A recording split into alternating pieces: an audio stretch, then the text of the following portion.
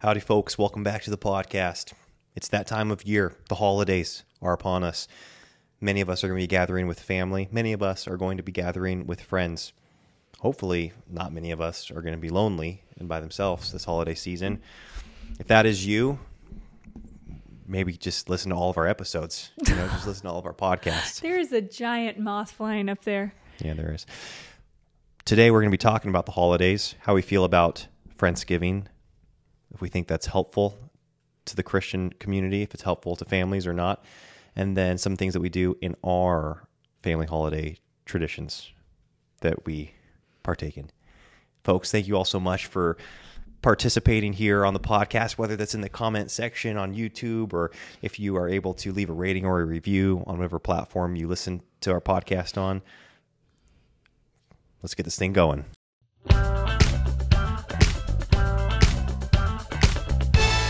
The Now That We're a Family podcast. Well, Catherine Joy, here, what's funny is that about 3 years ago, or no, 2 years right now, 2 years ago, we, because of the circumstances, we were not with any family on Thanksgiving.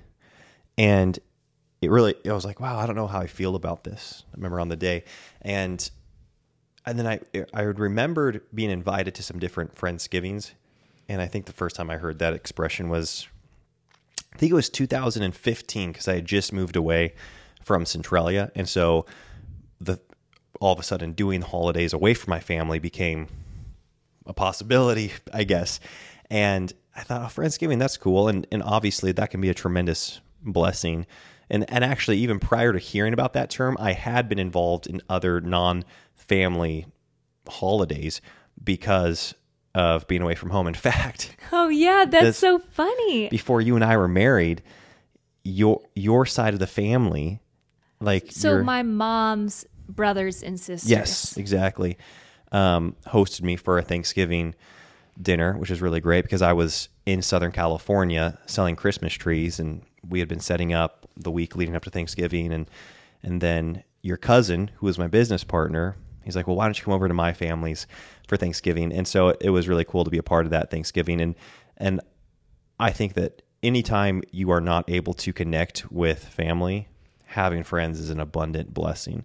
But it's funny because on this particular Thanksgiving 2 years ago, I was considering that Friendsgiving concept. And so I think I Googled, when did Friendsgivings become popular or whatever.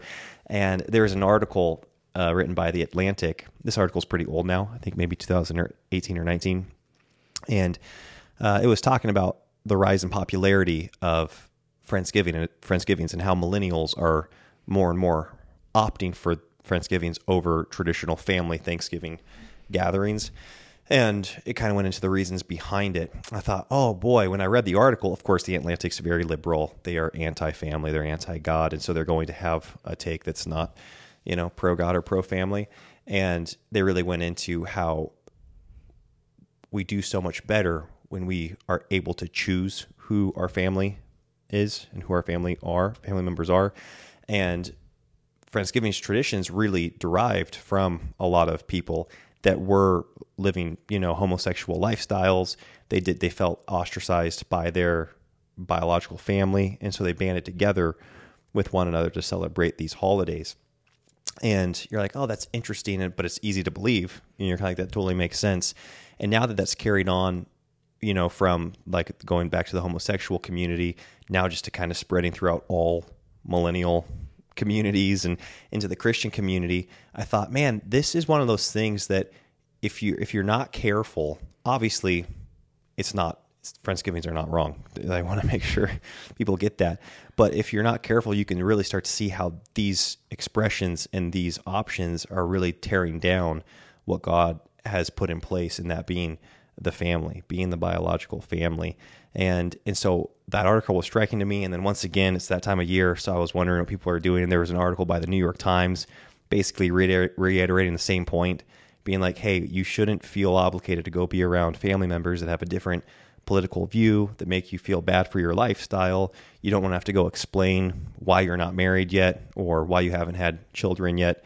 And what you're doing in your career to people, all the things, which I thought was kind of ironic because, liberal talking heads are always proponents of diversity and being around people of different worldviews, and yet they're saying, hey, you shouldn't at all feel like you have to go explain your lifestyle. Will certainly be around people that think differently than you, even if it's for only 6 hours, on a Thursday. And so it just got me thinking whether or not that, I was like, man, holidays, yeah, there's a bunch of tradition in them that you can be like, oh, that's man-made. That's Madison Avenue stuff that we are buying into. And sure, okay, that there's a part of that, but then so much of family holidays and traditions, traditional holidays, can be enriching to the family unit. And I think it's one of those things I kind of want to reclaim, so to speak, or if not reclaim, I really want to solidify for our family going forward. Yeah, it's interesting because when I was looking up what is technically Friendsgiving? I know what I think it refers to myself, but what actually is it? And, lots of Google articles pulled up, but I thought, the whole point of it is to celebrate the family that you chose, like you mentioned. And as one, blog put it, basically your close friends who are like family, but with less drama and fewer skeletons tucked away in the closet. And they said that family really is just anyone who you have a deep connection with. And I think that often when we have really good friends and maybe we connect with them better than certain family members, or people who come from a really, a background where it's very heavy and very hard to spend time with family, and then they get around friends that they can just be open and be themselves with and have fun with, we think that we're elevating the friendships by kind of giving them kind of this familial holiday and saying that they're family that we chose, saying that these friends are family that we chose, regardless of whether you're celebrating a holiday with them or not. But really, it's just lowering the importance of family. Yeah. It's degrading the family. And I think that that's something that when we elevate friendships to family, I'm like saying this so confusingly, but I believe that when we elevate friendships to a family level, we are actually degrading the family, the blood family that God has given us. Yeah, diminishing it. Yeah, diminishing the importance. Yeah, I think most often, I would say like probably 99% of the time, this occurs when people don't have they weren't raised by a great family, right? They don't have Christian parents to turn to or Christian siblings to be able to fellowship with. And so they're looking to their left and to their right, and they're looking above them to their parents, and they're going, okay, there's nobody there. And they go find people to fit those roles, right? Mentors or parent figures, and then people that are kind of serve that brother, sister role. And that's what we have the church. It's the blessing of the church, right? Because those people are there for the people that are first generation Christians that don't have spiritual parents. They don't have, Christian parents and Christian siblings. But I think oftentimes the mistake is made when you don't think then to your lineage. And so you're only looking to your left and to your right and above you, who's your parents. But then you don't think, okay, who are my children? Who are they going to be? And what kind of aunts and uncles are they going to be? What kind of siblings with one another are they going to be when they're grown? Are their kids going to be cousins that have this rich legacy of the Christian faith that they have shared for all these years? And so I think it can be both. Yes, go find the mentors and those parent figures and people to serve as your brothers and sisters in Christ, but then be so proactive in saying, but for me and my house, we're going to start this line of Christianity. And I think, so, obviously the New Testament and the Old Testament speaks so highly of the biological family, as far as it being your own household, it being a prerequisite to even serve, as an elder.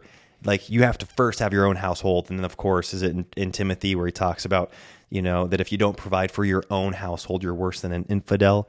And then of course, the Old Testament is riddled with verses really commanding you to take care first and foremost of your own family, to be with them, and to see to their needs. But when it talks a few times, in the New Testament, when Jesus even says, hey, I'm not bringing peace, I'm bringing a sword, and fathers are going to rise up against sons, and mothers are going to rise up against daughters, and I'm going to cause this division. He was right for what he was speaking to. He was giving a very firsthand expectation to these Jewish people where he's like, hey, you're going to go home and tell your parents that you're now a follower of Jesus and they're Jewish, and it's not going to go well.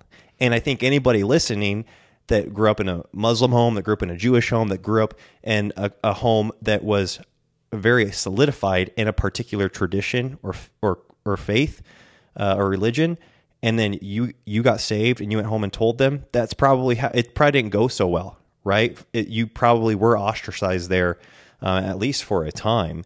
And so it's cool that we're given that expectation in the Bible. He's like, this is what it's going to look like. But that should not be our expectation as Christian parents now for our children and for the children that they have and their family members. No, we're going to be united in Christ. We're going to be unified in Christ. And that's certainly how it is with us and our parents. And so I do think, yes, if you are a first-generation Christian, you can probably relate to a lot of those warnings and concerns about family situations in the New Testament, because they were all first-generation Christians, obviously, too. But now that you are a first-generation Christian, you need to start taking on a multi-generational approach to your faith and saying, no, Christ isn't going to be the dividing factor in my home. He's going to be the foundation of our home. He's going to be what we unite on and what we, like I said, live from. Yeah, and some of the families that I really respect here locally still are placing a high value on those family relationships. While they have close friendships, and we're close friends with some of them, I've really respected how they've still struggled to maintain family relationships and go to family reunions and go to family holidays and times that are painful for them and not enjoyable for them, because that blood family, God gave them, just like he gave us, a physical father and a physical mother. And there are these biological ties there. And they have seen their role as children to just bless their parents and family, even though that's a very difficult situation to be in. And I think that how cool is that for their kids to see that modeled, that physical family, biological family is something that God did choose for us. It is an unchangeable, and family isn't something that we choose. It truly isn't. We can't replace that, but that doesn't mean that we can't have beautiful friendship and encouragement and things outside of it. But I think that that's a wonderful thing to model to our children, because we really want our children to place a high value on their sibling relationships. You don't just go out and get a new brother or a new sister. There's something that's really beautiful if you really work on that friendship, even if it doesn't come easily, or if you guys go separate ways for a period of time. And I really want our children to know, as they are going out and raising their families, to value and put a lot of effort into those biological ties, even when it's easier to have friends. It's just always easier to have friends. Because when you're choosing something, if it doesn't work out, you move on. There's no strings attached. There's no Hey everyone, I want to take a quick moment to tell you about our online music academy called VotebergMusicAcademy.com. Katie and I actually started this online music academy 7 years ago, and over that time we've been able to see thousands of students go through our courses and learn how to play the guitar, the mandolin, the fiddle, the piano, the ukulele, and bring music into their home. And we really curated these lessons so that you're able to learn with your child, or you're able to learn by yourself and then bring music into your home and play with your kiddos. We even have it so that you can, subscribe to one course and have 3 of your kids take the same course. So it's really cost effective, and you're able to go at your own pace and bring music into your home. Go to VotebergMusicAcademy.com and check this out. Okay, listen up. This is where it gets really good. If you enter the coupon code YouTube at checkout, you will get 10% off each month's payment, because it's a subscription. It's a reoccurring payment. So if you put that code in, then it's 10% off each month. So, that can really add up over time. So bring some music into your family's home. Go over to VotebergMusicAcademy.com. I'll link it below. And you guys put in that coupon code and go learn how to play some piano, guitar, fiddle, mandolin, ukulele, your choice. Yeah, there's No blood relation, like no familial connection, really, you know? Yeah. There's no stress. And so that's why there is this element of family that is so powerful, and also powerful in every sense of the word. It can be an incredible blessing, and it can also be incredibly painful. Oh, yeah. Because you're tied to these people, whether you want to be tied to them or not. And God had a purpose in that. And so I think that's something that I just want to pass on to my kids, is that there is a purpose in this, and we just don't go out and we don't go out and choose other people for these roles, because God already chose who is physically in those positions, for better or for worse.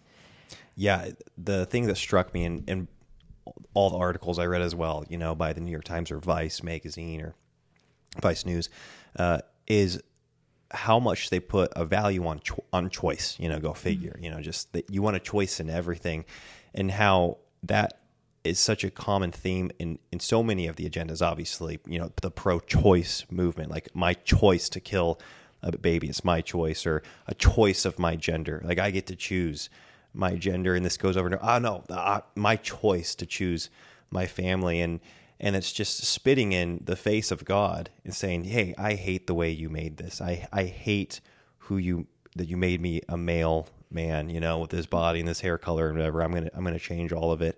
And in a lot of ways, it's doing the same thing, you know, when you do it with your family. And like you said, it's diminishing the family. When you see it at the surface, you're like, man, that is the most hurtful. I can only imagine. Like it having children, it blows my mind to think that fathers and mothers just walk away from their kids.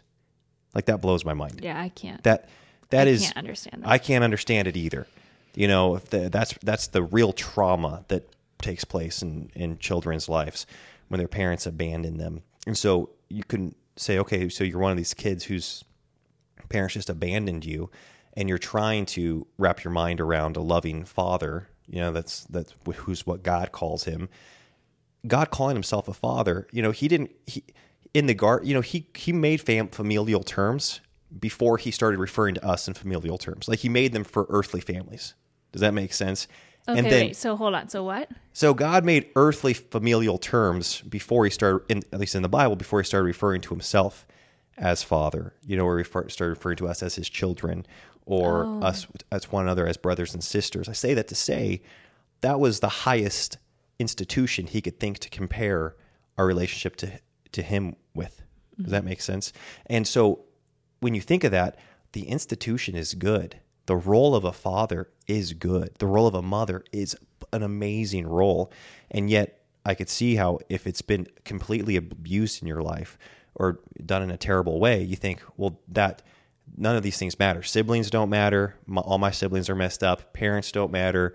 They were the worst thing about my life, actually.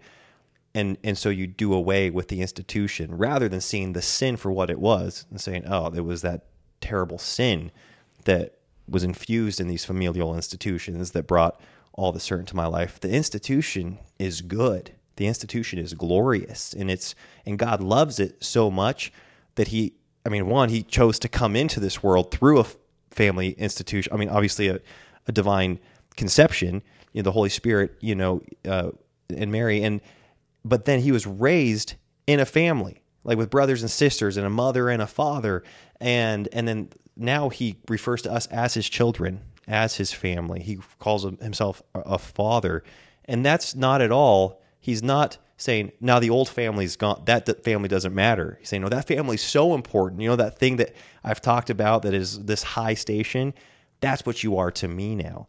And so it should, if anything, what it should first and foremost do is say, oh my goodness, family is important. I need to take my biological family very seriously, my role as a father very seriously, and I should respect and honor my parents, and instill that. And that's what's so cool too about our friends that don't have believing parents, but still make a point to honor them in the ways that they can.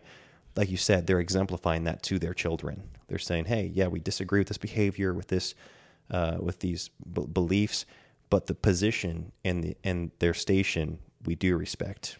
Yeah, it's interesting because we're talking really two ways here, because it's easy for us in really a middle generation. We have children, we have our own families, and we're also a part of families. And so we're picturing our own parents, our own siblings, and that relationship, and what is that communicating to our own legacy that we're now starting by God's grace? Because regardless of where our parents left off, every new generation is a new beginning. Yeah. And we can choose to destroy the legacy that has been created for us, or build on that legacy and continue to grow from wherever we're at today. And I just think, okay, so I'm just thinking of all of this, all these different terms, the biological family, not, you brought up Jesus being born in a family. And then what's coming to my mind is, because we get a lot of these comments here on the podcast about, well, the church is our family. And I do think that's a beautiful thing. The fact that God is our Father, we are brothers and sisters in Christ, those are those scriptural terms there. And not scriptural. Those are physical terms used for spiritual relationships. But I'm thinking of when Jesus I think it was when the guy was getting lowered down through the ceiling, and there were all those people around, and they said, "Hey, your father and your mother and brother are here." And he goes, "Who's my mother? Who's my brother?" And what would your take be on that? Well, clearly he is, like, we are his bride. We are, that is, you think of this Jesus Christ divine, like that's God embodied, that's God incarnate. And who was his father? I mean, his father was up in heaven. Yes. Does that make sense? Yes. His father was, and then he had this, God. sorry, it was his mother. It was physical mother and brother, I think. He said your mother and brothers Yeah, here. outside, yeah. I mean, I don't know I don't know the context of this verse all the way. I'm just like, oh, I don't know why that one just came to mind, as far as like, because I think we're quick to try to, if we don't have healthy relationships with current family and we feel like they've been harmful or hurtful to us, there is a big push to just cut them off. Like, oh, they're toxic. You can throw out the term toxic and all of a sudden it's like, wow, just, throw that person under a bush and never talk to them again. And so I'm trying to think of maybe some of the scriptural examples or something that people would bring out to just be like, hey, like this physical family thing isn't important. It's only the family that we have in Christ. Yeah, I don't know I don't think it's communicating that, but I to what you were saying about people that do have family members that are counterproductive to what they're trying to do as Christians, we do need to use discernment in our interactions with them. I don't think we don't blindly or willy-nilly just go leave our kids at at the grandparents' house when your grandparents are terrible people. Like some Christians, especially if they're first generation Christians, have terrible parents. Like their parents are terrible people, or their siblings are terrible people. They're criminals. They're living in overt sin. And I'm not at all advocating saying like, hey, you need to spend all the time with them. No, you need to go and we want to make that clear. Chums with them and have your kids be around them all the time. That's not at all what I'm saying. And I think that's far more what the New Testament is referring to, situations where it's like, your family's clearly not, they're not Christians. They're going to ostracize you. And so, but hey, look at this. We're brothers and sisters in Christ Jesus. This doesn't like replace the biological family. And if anything, again, going back to the New Testament, because even after Jesus, when you look at the epistles and the qualifications of the ministers, obviously households are a big deal, and marriages are a big deal. As far as husbands, love your wife as Christ loved the church. He's not saying, hey, love your wife like just any other, lady in the congregation. We're all brothers and sisters in Christ. Or, fathers, do not provoke your children. He's talking about their direct children. He's not saying, hey, all the children are it's group. It's community child training here, community child rearing, which is another popular thing in these articles. They're saying, hey, choose your family. Everybody's raising your kids. And it's like, no, that's not how it is at all in God's order. It's like mothers and fathers have a special relationship. Mothers and fathers, a relationship to their children. And then obviously 2 Timothy 3:16, that all scripture is God breathed and is profitable for reproof and for correction and for the perfecting of the saints. All Scripture. Well, what's he referring to? Obviously, the Old Testament. So this is in the New Testament as Christians, first generation Christians, saying, "Hey, what's our playbook here? Where do we have something to reference for how we're supposed to do this Christian life thing?" It's like, yeah, the whole Old Testament. That's what we're using as our playbook here, and that of course is just littered with verses proclaiming the glory and the value of the biological family. I don't know. Yeah. Yeah. No, that's just. I mean, I don't know. You caught me off guard with that one. So. I got myself off guard with that one. I've just been searching. I think sometimes obviously, you guys know, if you're longtime listeners, Elisha and I come from really, really wonderful families. We're blessed that way. And I don't want to take it for granted, but I'm sure that I do, because I've never had an experience other than that. And that doesn't mean that it's a conflict-free relationship. We've got a lot of siblings, and there's a lot of in-laws, and there are differing points of view, and we've had to work through things, and we'll continue to work through stuff with these relationships that are so close to us. But I can't begin to understand the pain and anger and, just even if you've been able to give it all to the Lord and don't have these roots of bitterness that go back so deep, it's just hard. And it's hard to be around these people. And I think that does point to this power of family, because if a friend hurts you, you never have to see him again. It's not this sting that can keep stinging and stinging and stinging. It's not this person that you can't leave no matter what. I even think of divorces that happen. You think, oh, that's a spiritual bond, that like a spiritual covenant. So there's no blood relation there. But I think even when that divorce has happened, that person is still in your life forever. Yeah. In some instance, in some way. Ethereal way. They're just always in the room. Form or another. No, I'm saying I guess I'm picturing if you've had kids together, it's you're never going to lose that person. Oh yeah, definitely if you have kids. Because it's I'm thinking. Their blood is running through your kids' Yeah, exactly. veins. You can never completely move on from that person. Yeah. And so there's just all these complexities to relationship and holidays being really tough times for people. And I don't want this to be it's no big deal. Don't have a celebration with your friends. Go. Oh yeah. Get your teeth pulled out at your family's house, But we do want to just encourage that those biological relationships are unchangeables for a reason. And that reason can be way bigger than ours. That was God's decision. It's his design. He allowed certain things to happen, and maybe they weren't put in our lives to bless us, but we were put in their lives to bless them.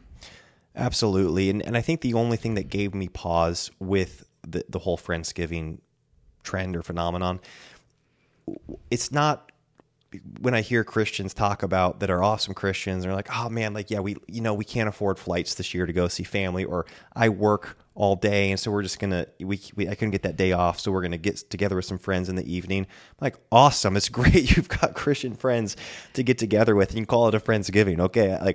Whatever. The thing that gave me pause was when I saw all these news outlets that hate God, they hate our Creator, and they hate family, become big spokespeople and proponents for Friendsgivings, being like, actually, guys, these are way better. It's way better that you do this. And I was like, wait a second, maybe I'm not okay with these things. And I think that's actually a red flag a lot of times with things that pop up in the church. We're thinking, okay, I see where they're coming from.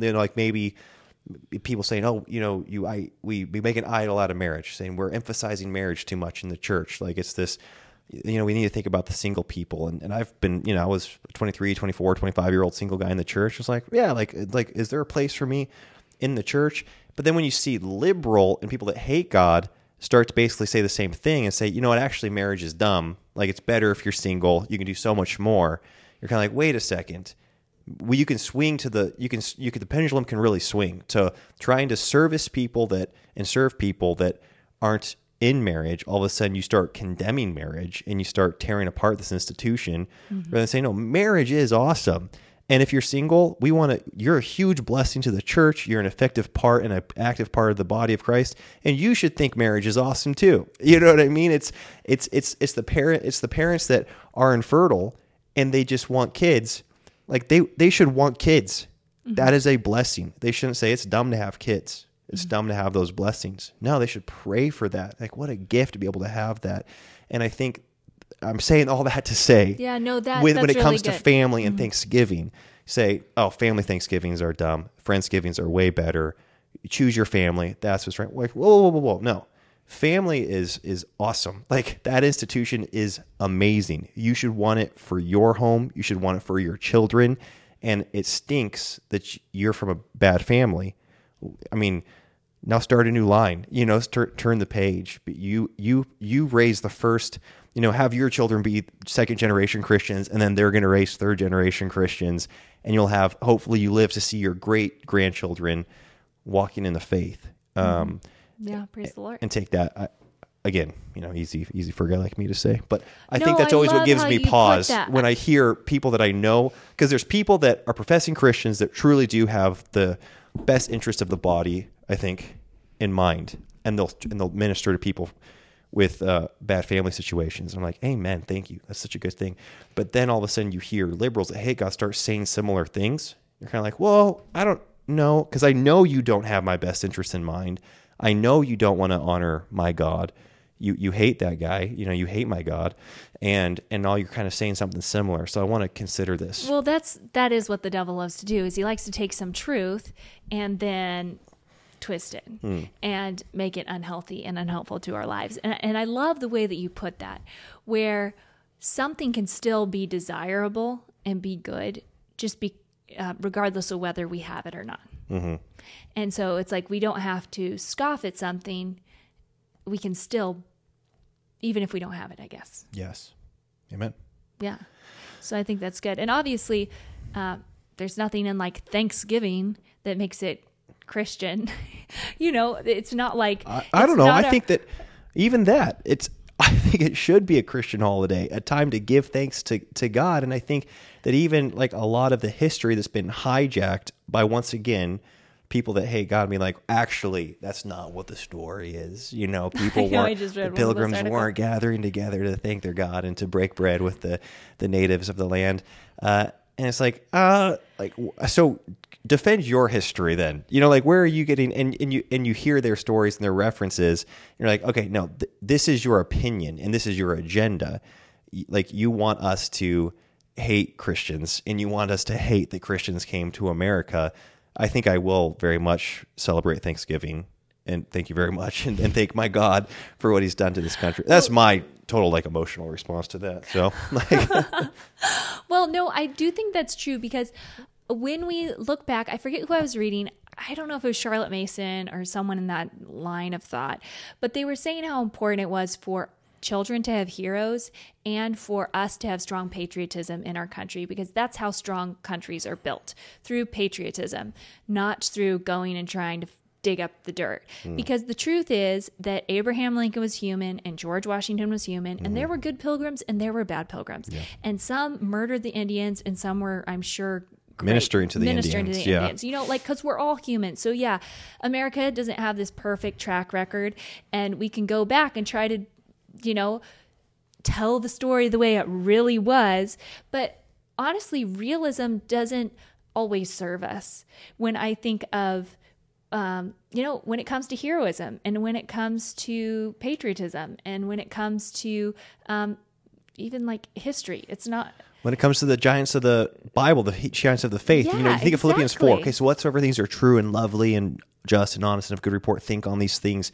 And okay, we're going to go back, and I don't know how many times I heard like, well, no, Moses was a messed up dude. You know what I mean? He got drunk. He, all the weird stuff. Or not Moses, sorry, Noah. Yes, Noah. Noah. I mean, exactly. Moses had his flaws too, but you go through the Hebrews. Yeah, I mean, Hebrews David, 11. What's the whole Bathsheba? Yeah, what's the book of faith that whole, or the chapter Oh, of yeah. Hall of Faith or whatever? So like Hebrews 12. but they were faithful.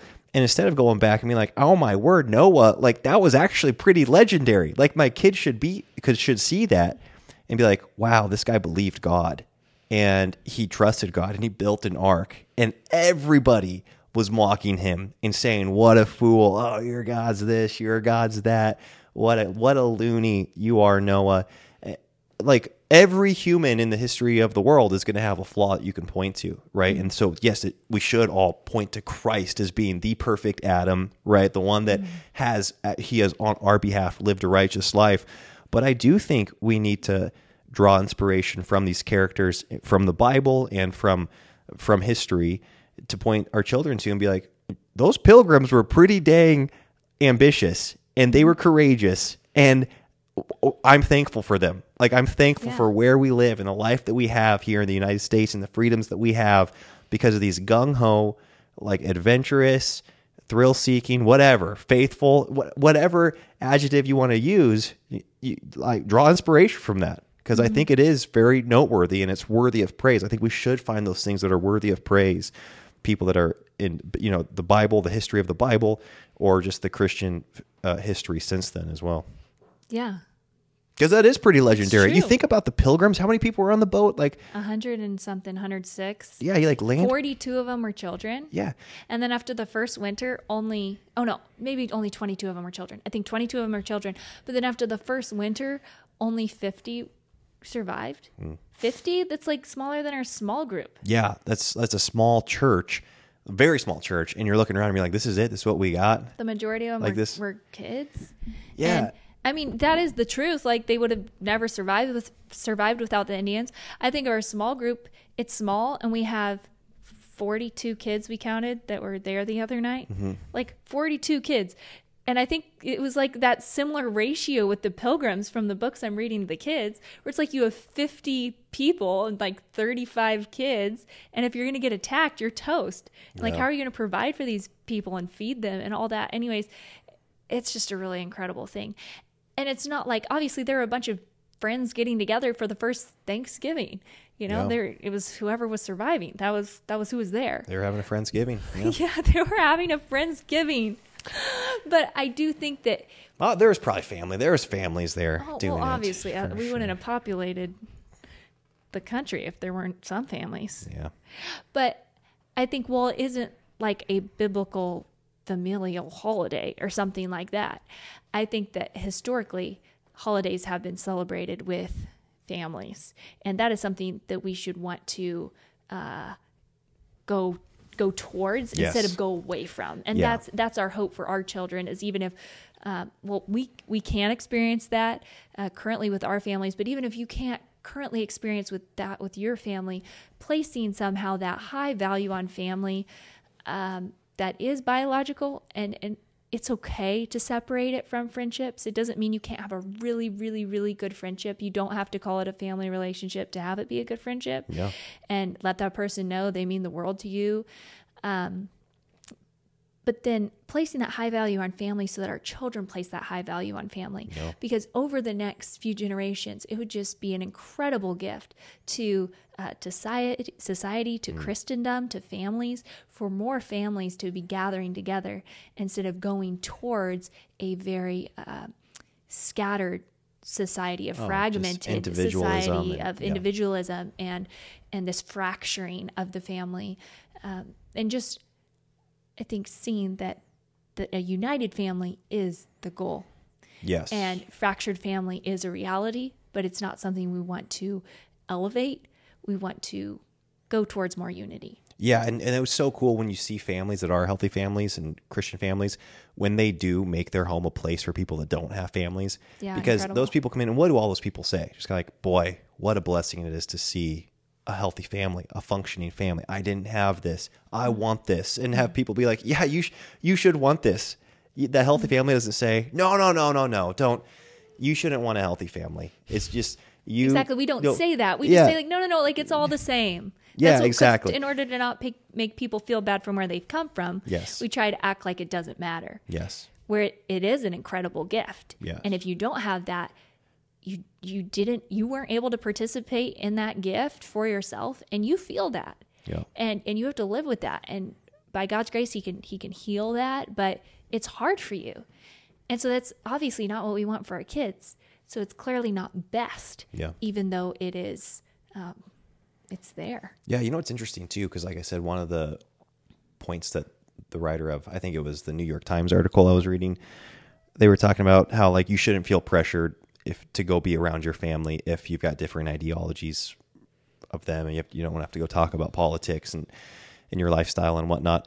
And I was like, you know, that's interesting, because not only is that totally counter to everything else they ever say, but holidays were one of the times I was exposed to more diversity than ever.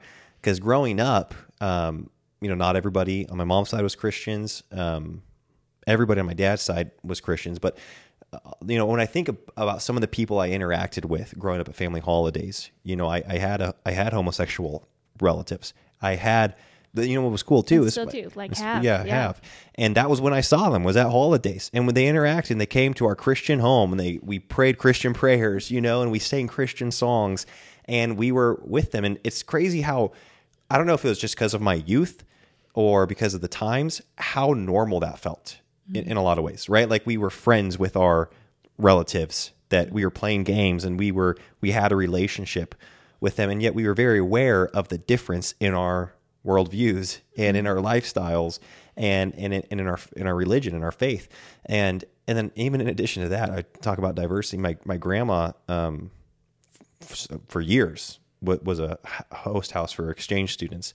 And so she would always bring the 3 exchange students that were living at her house every Christmas, so I got to meet people from all around the world, many Asian countries and Middle Eastern exchange students.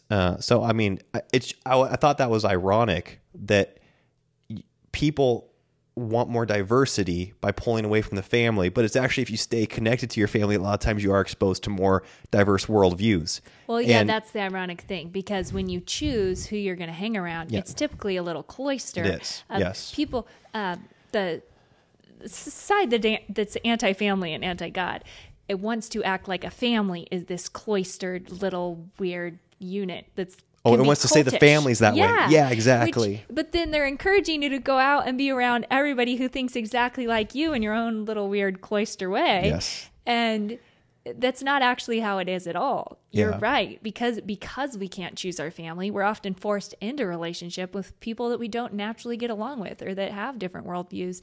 And there's a blessing in that. There's a design behind family. And just like everything else, we can't say, oh, well, marriage is this.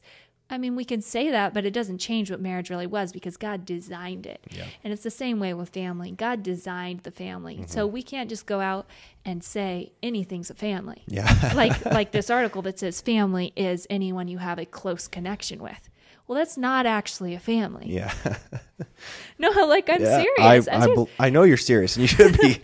Yeah. I'm serious, Elisha.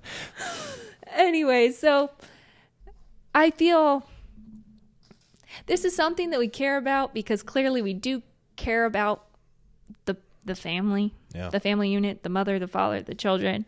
But yeah, I don't want to be insensitive either to different backgrounds, and just dealing with all the stuff that I haven't personally had to deal with when it comes to holidays. Oh yeah, exactly. And there are some crazy stories, when you hear about people's, like something that happened to them as a child at a family Thanksgiving. It's like, you're like, okay, well, yeah, geez, holy smokes. I would never want to go back to a family Thanksgiving either. Yeah. And so, yeah, I'm talking about like this surface level opinion that family doesn't matter, like that it's all the same, whether it's your neighbor or your biological father or whoever, it's all the same. It's like, well, no, let's define some things here. And even if it's not for our sake, I guess it's for our children's sake. Absolutely. Because we're communicating to them that it doesn't matter, that everyone's equal, that we throw familial terms around instead of, well, there's actually this certain person that has this certain role, for better or for worse. Yes. And we've got to live with that. And the beautiful thing is that you can be a blessing in that role for someone someday. Yes. Amen. That's right. Just the fact that, it's been said in so many ways that, a father is the most influential person in a child's life, whether by his presence or his absence. you know, Yeah. or whether by his domineering, abusive nature or by his loving, nurturing nature. And the fact is, you can't escape the influence of the biological family. You can't. And so then make it a good influence, you know, make it a good influence in your home and teach your children how to do the same thing. Yeah, I think that's the beautiful thing, and that's the empowering thing, and that's the note that we want to end on here, is that it doesn't matter where we've come from so much as what Christ has redeemed and where we are going. Yeah, that's a great point, Katie Babe, because, well, I know we were wrapping it up. Being redeemed doesn't then negate every other thing that we were. Does that make sense? It's not like, oh, no, I'm not a lawyer anymore, I'm a Christian, or I'm not a mother anymore, I'm a Christian. It's like, well, no, now you are a Christian lawyer, now you are a Christian mother, now you are a Christian child or sibling. And I think that's something that we can really take and be empowered by, right? Like, there obviously are some practices here on this earth that are inherently sinful, but parenthood isn't one of those things. Parenthood is one of those things that God came to redeem, not do away with. He's like, no, this is a good thing. I need to redeem this. Say, oh, great. We are now Christian parents, Christian, you know, siblings and whatnot. Anyways. No. Yeah, I'm not in a rush. I could talk all night, but Let's call it. but I've got nothing more to say on this. Folks, thank you for listening. We'll talk to you soon. Bye-bye. Bye.